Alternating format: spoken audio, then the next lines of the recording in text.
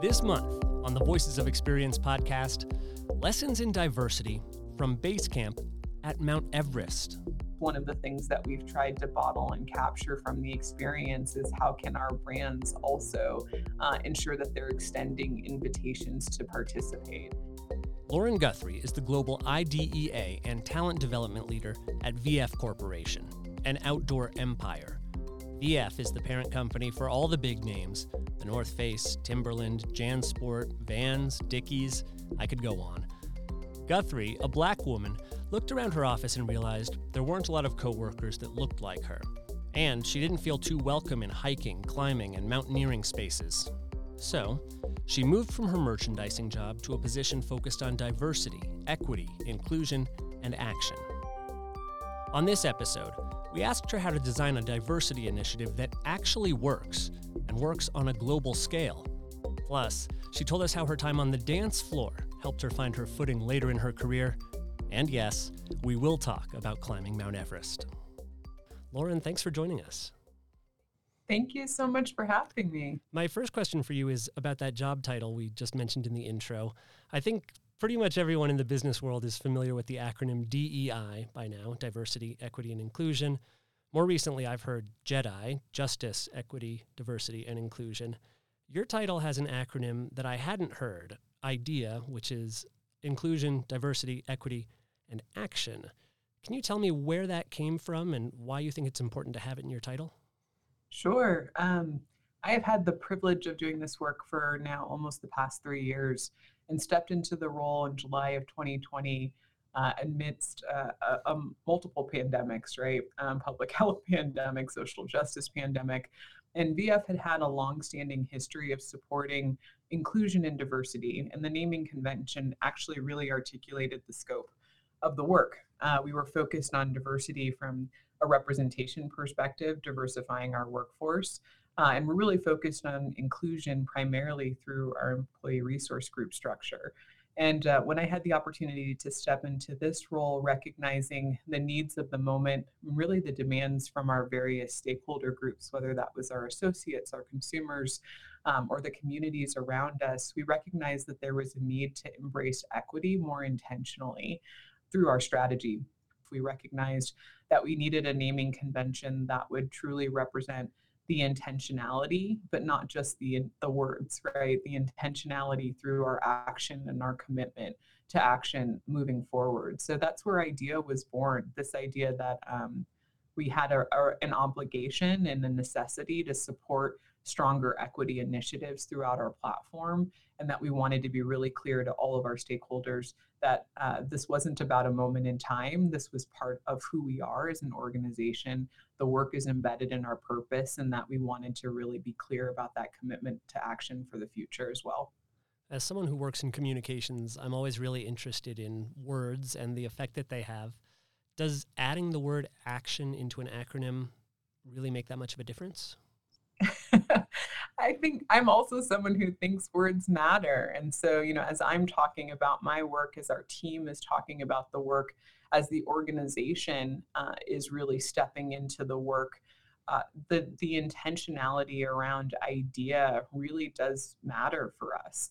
And we continue to call on that call to action, recognizing that this work isn't owned by any single individual within the organization. It's really work that we ask to be championed across the organization, not just in our human resource function, but in every business facing function. And so for us to stand behind the A really matters. And we continue to elevate that ask of our associates as we drive the work forward. We're going to talk plenty more about your work in this sphere, but I also wanted to ask, before you moved into the IDEA diversity space, most of your career was in merchandising, is that right? That's correct. So you were at places like Abercrombie and Fitch, Nike, Old Navy, Levi Strauss. How did you make the transition from that world to the world you're in now? That's a great question, or how did the transition find me might be the better question. But yeah, most of my career has been in merchandising, and the way that I would characterize that work is ultimately servicing our consumer. in a number of different brand contexts. And I loved that work. I have a background, or actually I have a degree in history, and I minored in psychology in school. And for me, what both of those disciplines come down to is someone who's curious about humanity and humans and human behavior, and someone who's really interested in trends and storytelling. And so for me, merchandising was a way to put all of that together, to obsess consumer need, to look at macro trend and all the influences on how consumers behaved, and try to create business strategies that met the moment of where we are as a brand in that context, and figure out how to move it forward. And so I loved doing that work, and had the chance to work for some really incredible brands, and actually went from Old Navy to the North Face, and at that time was responsible for leading the regional merchandising team for the brand. But coming into the North Face, I can honestly say it's one of the first companies that I sought out based on values and chose based on value alignment. So I was really excited to work for a brand that was passionate about triple bottom line, right? Thinking about sustainability efforts and community and worker rights. However, I found myself being one of few people of color in the company, and felt like there was a need to have more conversations about identity from a place of racial and ethnic diversity, as well as from a gender identity perspective as well. And so was actually one of the co-founders of our first employee resource group at VF, but we framed it up through the North Face at the time, in support of racial and ethnic diversity, called ACE Diversity. We existed to create belonging for associates internally, but also to help navigate conversations with the brand about how to connect authentically with more diverse consumer groups as well. And so then ultimately became an executive sponsor for that group as my scope with the brand increased in the merchandising role. And then really 2020 hit. And as referenced before, a really important moment of inflection and reflection for the world, but certainly for me as well. I was married at the time, but I had two small children. My daughter was in second grade and was being homeschooled as schools were shut down. My son was 5 months old, and I think the weight for me, the recognition that I was raising a Black man in this society was incredibly impactful and terrifying. I had a really important job that had a lot of really important demands, and yet I was really fearful for the safety of my family. And trying to balance all of these things allowed me a source of perspective that I felt like I needed to share with the company that I worked for and loved. And the way that I did that was to write a letter to the brand president at the time to say, hey, this isn't a moment for business as usual. There are many of us who can't operate in that way. And here are some of the reasons for that. And here's some of the ways I see that the brand can better support the moment that we're in. And one of those is to be more overt about our commitment to anti-racism, and to create safe spaces for associates to bring their emotion and their grief and their trauma into the workplace. And that was extraordinarily well received. So when I say that this moment found me, I think by me being about some of the challenges I was personally experiencing and advocating for my community from ACE Diversity, our employee resource group, we were actually given an incredible platform by VF to drive programming in support of our entire associate base to help navigate that moment, to build allyship, to build understanding around the needs of certain groups at that time, and then ultimately to build a groundswell of support for an anti-racism movement. And so that activation really presented me with a choice. I could continue in my merchandising role, or VF actually offered me an opportunity to stand up and lead our Council to Advance Racial Equity, so essentially to step into this work full time. And so what that has required of me is translating the skill set I had developed through merchandising and apply it against a different audience. Our strategy is built to support the communities in which we live and work around the world. So all of that passion for human connection, passion to understand humanity, curiosity about human behavior, the ability to tell stories and seek out trends. That was really critical to my success in merchandising. I've been able to leverage all of those core skills in this work, really just applied in a different way. And the beauty of it is it's still in support of the brands and the consumers and the company with whom I have such strong value alignment. So it's been a really interesting journey, one that I could never have foretold Mhm. 20 years ago, but is certainly using every aspect of my past experience. Is there a lot of crossover between the work you're doing in the office and the work you're doing at home, raising your son, raising a black man? Are there experiences from each that can be applied to the other? Absolutely. I mean, I think, the work of IDEA or DEI is the culmination of everyone's individual experiences. I think, what I experience, as a multi hyphenate person in this world, I'm a mother, I'm a Black woman, I'm a daughter, I'm a sister. I am, I am nearsighted. There are all these elements of my interaction with the world that frame my perspective. And I think the beauty of this work is recognizing that everybody's uniquenesses are valuable and everybody's perspective matters. That's what sits at the heart of diversity.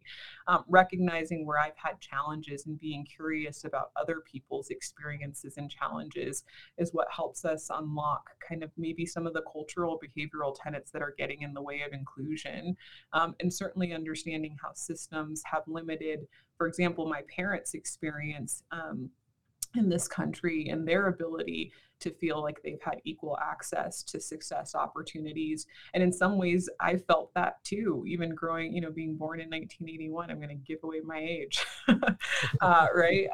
In a very different era, but certainly have felt the impact. I think encourages me to seek out where systems may be limiting other people. So what I try not to do is assume that my experience is the same as anyone else's, but certainly in recognizing where I feel pressure points may allows me to be curious and seek out solutions for the same challenges that may exist for others. In 2020, like you said, you took that position at VF, first ever Vice President of Global Inclusion and Diversity. The word global stuck out to me there, and it made me wonder, is global inclusion and diversity work any different than purely in the United States?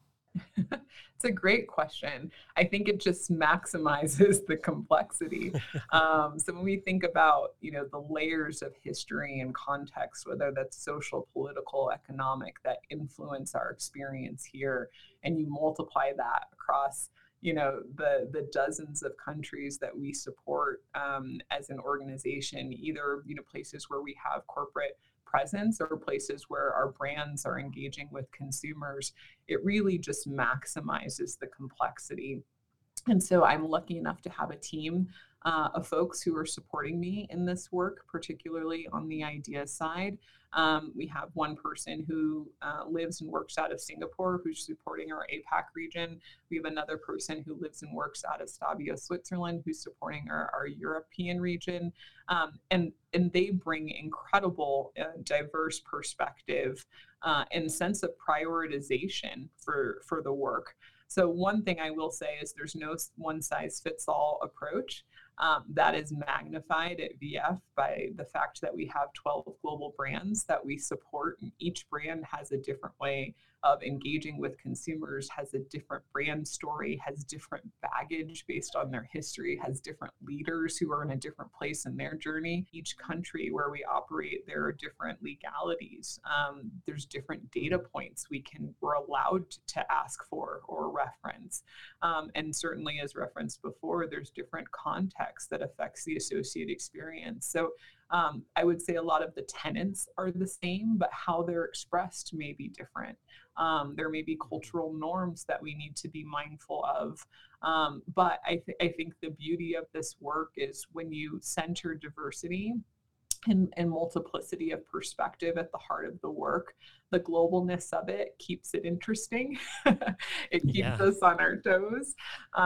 There's certainly learnings we can take from one place to apply to another, but it really continues to reinforce the fact that the work has to meet the moment, has to meet the person, and then we're always looking for different entry points for people to step into the work to ensure that it's meaningful for them.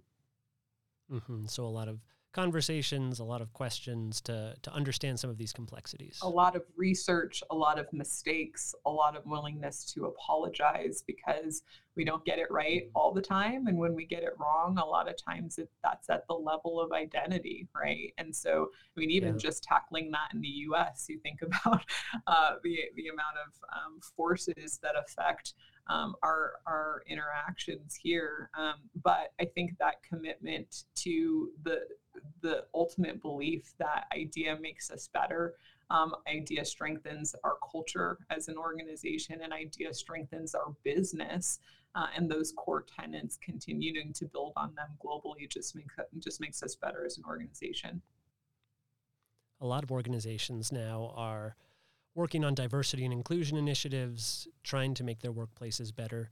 It seems to me, though, there is definitely a line between something that works and something that doesn't. And I'm trying to find what the line is. What is the make or break between a diversity initiative that works and something that falls short? Yeah, that's a great question. There's a lot of nuance there, I think, and it really and ultimately comes down to the key objectives of an initiative. For us, when we're building a strategy, we're really clear about the root cause, what we're trying to solve, and the outcome that we want to see as a result of addressing that thing. And so ultimately for us, what is successful is something that delivers on that. And I think there are degrees of failures, and even within failure, there's success if you can really pull out key learnings to move you forward. But I think within idea work, what's really important is having some sense of accountability metrics and being really clear on what those are, so that you can hold yourself accountable and you can keep striving for forward momentum. This is work that is heavily reliant upon commitments, but I think without those accountability measures, it's easy to make the statement and not follow it up with the work, and the work is hard. So I think for me, a failed initiative would be one that doesn't have a clear outcome. Can you give an example of something like that? Well, no, because we don't do that here. No, I'm just kidding.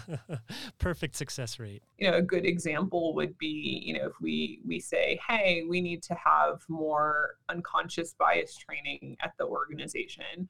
And so we can then conduct unconscious bias training. If we don't understand why we're doing it, what is the symptom that we see in our organization that we're treating with unconscious bias? And what is the impact that we want to see as a result of that training? I.e., that is, we want to see an increase in our promotion rates for diverse internal associates, or we want to see less gendered language in our job descriptions. We need to have some clear way to measure so that you can assess the effectiveness of the initiative. And I think in this work, there are lots of trendy initiatives, things that companies jump on board with without a clear understanding of the impact that they want to see. And so then you run the risk of either further alienation with the concept of DEI, or disenfranchisement with the concept of DEI, because people don't understand why they're stepping into the work, or you have no way to understand if you're being helpful to the culture or harmful to the culture. So for us, data is critical, in being able to understand the impact of the work, track that over time so that you can continuously finesse your strategy is critical. We've been talking a lot about the action that goes with diversity, equity, and inclusion work. And so I had to ask you about this action that you took. In 2022, you climbed to the base camp of Mount Everest. Yeah. And this was with an all-Black group of climbers, Yeah. the Full Circle Expedition team. How the heck did you end up there? I'm still trying to figure that out. Yeah, I mean, what absolutely a life-changing experience, but for a lot of reasons. So, as mentioned in our work, we really seek to support three key audiences: associates, consumers, and communities. And this initiative is one that ties all three together. Um, you know, this group, Full Circle Everest Expedition, came to us with a proposal for funding, and brought that proposal to the North Face as a brand, recognizing the power of the brand. And the brand has done an incredible job addressing inequities in the outdoors and providing full philanthropic support for big initiatives like these. And so this actually became a partnership between IDEA, the VF Foundation, and the North Face and Smartwool, another one of our brands, to provide financial support for the expedition. But the group leader actually invited me to participate as a way to witness the experience, to be part of the storytelling arc and narrative, and to really try to unpack some of the key aspects of this experience that may help us be more thoughtful about how we as a company and through our brands invite folks who haven't historically been invited to participate in the outdoors. And so grateful for his wisdom and grateful for his generosity and allowing me to join the group as they, really conducted this historical moment on behalf of Black Americans. And so made the trek from Kathmandu to Everest Base Camp, which is, about 14,000 vertical feet of elevation. Oh my For me, gosh. it was super impactful because I had never backpacked or trekked ever in my life. And so it was a really introspective opportunity for me to think about why I had never thought those activities were for me, and what was keeping me from participating fully in the activities that our company supports, and that I'm surrounded by every day. And just really had an incredible life-altering experience with a very inspiring group of climbers from really around the world, and super grateful to have witnessed their achievement and to have been part of helping it come to fruition. That's really interesting because even working within this organization that is a leader worldwide in the outdoor industry, it still doesn't always feel accessible. Are welcome. 100%. It's intimidating. It can be intimidating. And I think what was really powerful about this experience was the invitation to participate. And that's one of the things that we've tried to bottle and capture from the experience: is how can our brands also ensure that they're extending invitations to participate, and being very thoughtful about being very direct about what the barriers have been. And in cases like the North Face and Smartwool, in this case, taking actions to break down those barriers, to change the face of representation, to change the narrative around what elite mountaineering can look like, and then to also take steps to make sure the next generation finds it more accessible and finds themselves welcome. So super proud of the brand. Also proud of myself for stepping into the challenge. My kids were Yeah. terrified for me, but what an incredible experience to be a part of their historical moment, and I'm just glad I Mhm. can be part of the storytelling. There's a great video online that we're going to link in our show notes where you are telling the story of some of your Everest climb. And one of the things that you say in there is that you were pretty much the slowest one in the group, but but that maybe wasn't necessarily a bad thing. Yeah, I was definitely the slowest person in the group. No question. Yeah, there's no maybe about that. But yeah, I had an incredible supporter. His name is KG, James Kagambi, who is a Kenyan 62-year-old climber who's actually taking a person on my team up Kilimanjaro as we speak. And he decided to walk with me. And I was so humbled by that. A lot of times we walked in silence. Sometimes he would coach me, but it became a really intimate experience and exercise and connection. He listened to my breath and he adjusted our pace based upon how I was breathing, and became a really, a multi-week walking meditation for me, which was incredibly powerful as someone who believes in meditation. But I think what was really interesting is there was a moment when we were walking in complete silence and he turned around and he said, "I'm not doing this for you." And all I could do is laugh. And he said, "I don't know if I'll ever be here again. And walking with you is allowing me the opportunity to fully take in where I am each moment." Mm. And I thought it was such a way to reframe this. I was so afraid that I was taking something from him by forcing him to walk slow, and I had guilt attached to that. Whereas in fact, he was experiencing it completely differently. There was a value in walking with me and having the time to enjoy the moment and recognize the moment that he was in. So many lessons learned from that experience. Some of them are Yeah. certainly practical and tactical in their skill set and application, in terms of, I now know that I'm capable physically of trekking something of that difficulty. But what's even more important than that for me is this sense of connection that I had with many of the climbers, but particularly with KG, and also many life lessons that I'll keep with me far beyond the boundaries of the trip. In that video about your Everest climb, you also talk a lot about the importance of inspiration. It's probably just because I am a dancer as well, but I had to ask you about the importance of dance in your life, because in doing some research, I read you were on the ballroom dance team at Columbia, and your first couple of jobs out of college were also in the dance space. Yeah. I love talking about dance, and I will need to Me learn more too. about your dance experience too. Yeah, I started ballet, or my mother started me dancing ballet at 2.5, so it's always been part of my creative self-expression.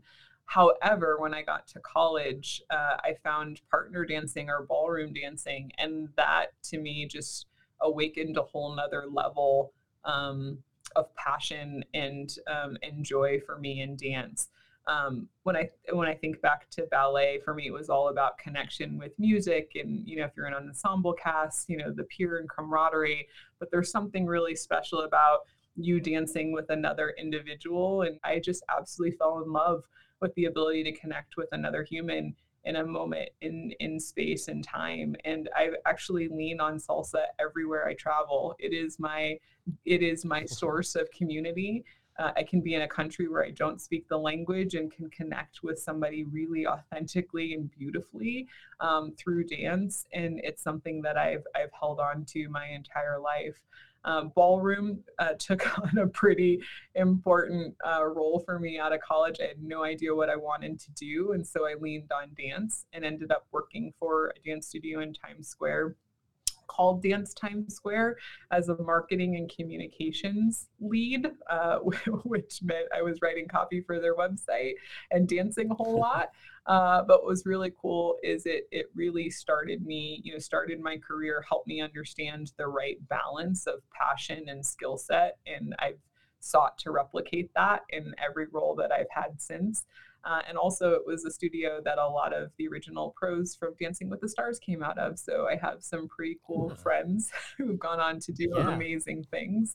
But dance will always be my first love. The connection with a partner is so wonderful, and I totally understand and relate. The last thing I wanted to ask you, Lauren, which we ask all of our guests here, as a voice of experience, what is something that you would want to pass on to our listeners? Oh, that's always a hard question. I think for me, the thing I always celebrate is authenticity. And I think a lot of times we like to believe in a story of ourselves, and it keeps us trapped and limited to what we can see and what we believe. But I think life and career offer so many unexpected opportunities to step into that will play on strengths you didn't know you had and passions you had not yet seen. And my career story is one of saying yes strategically to the right things. And many of those things were, opportunities I could have never visioned for myself. So I say find the balance of passion, perseverance, and lean into luck and lean into opportunity, and find those ways to be authentic to who you are without containing yourself to a narrative. So don't be fearful of being expansive. That's Lauren Guthrie, the Global Idea and Talent Development Leader at VF Corporation. Lauren, it was so much fun talking to you. Thanks. Oh, so much fun talking to you. Thanks again for having me. How do you prepare to climb 14,000 feet to Mount Everest Base Camp? Lauren Guthrie can tell you how she did it. Reflections, observations, photos, videos, and so much more from her journey are on our show notes. That's at daniels.du.edu/VOE-podcast. The VOE podcast is an extension of Voices of Experience, the signature speaker series at the Daniels College of Business, sponsored by U.S. Bank. Chloe Smith is our sound engineer. Alumnus Joshua Metzel wrote our theme. I'm Lauren Fultonberg. We'll see you next time.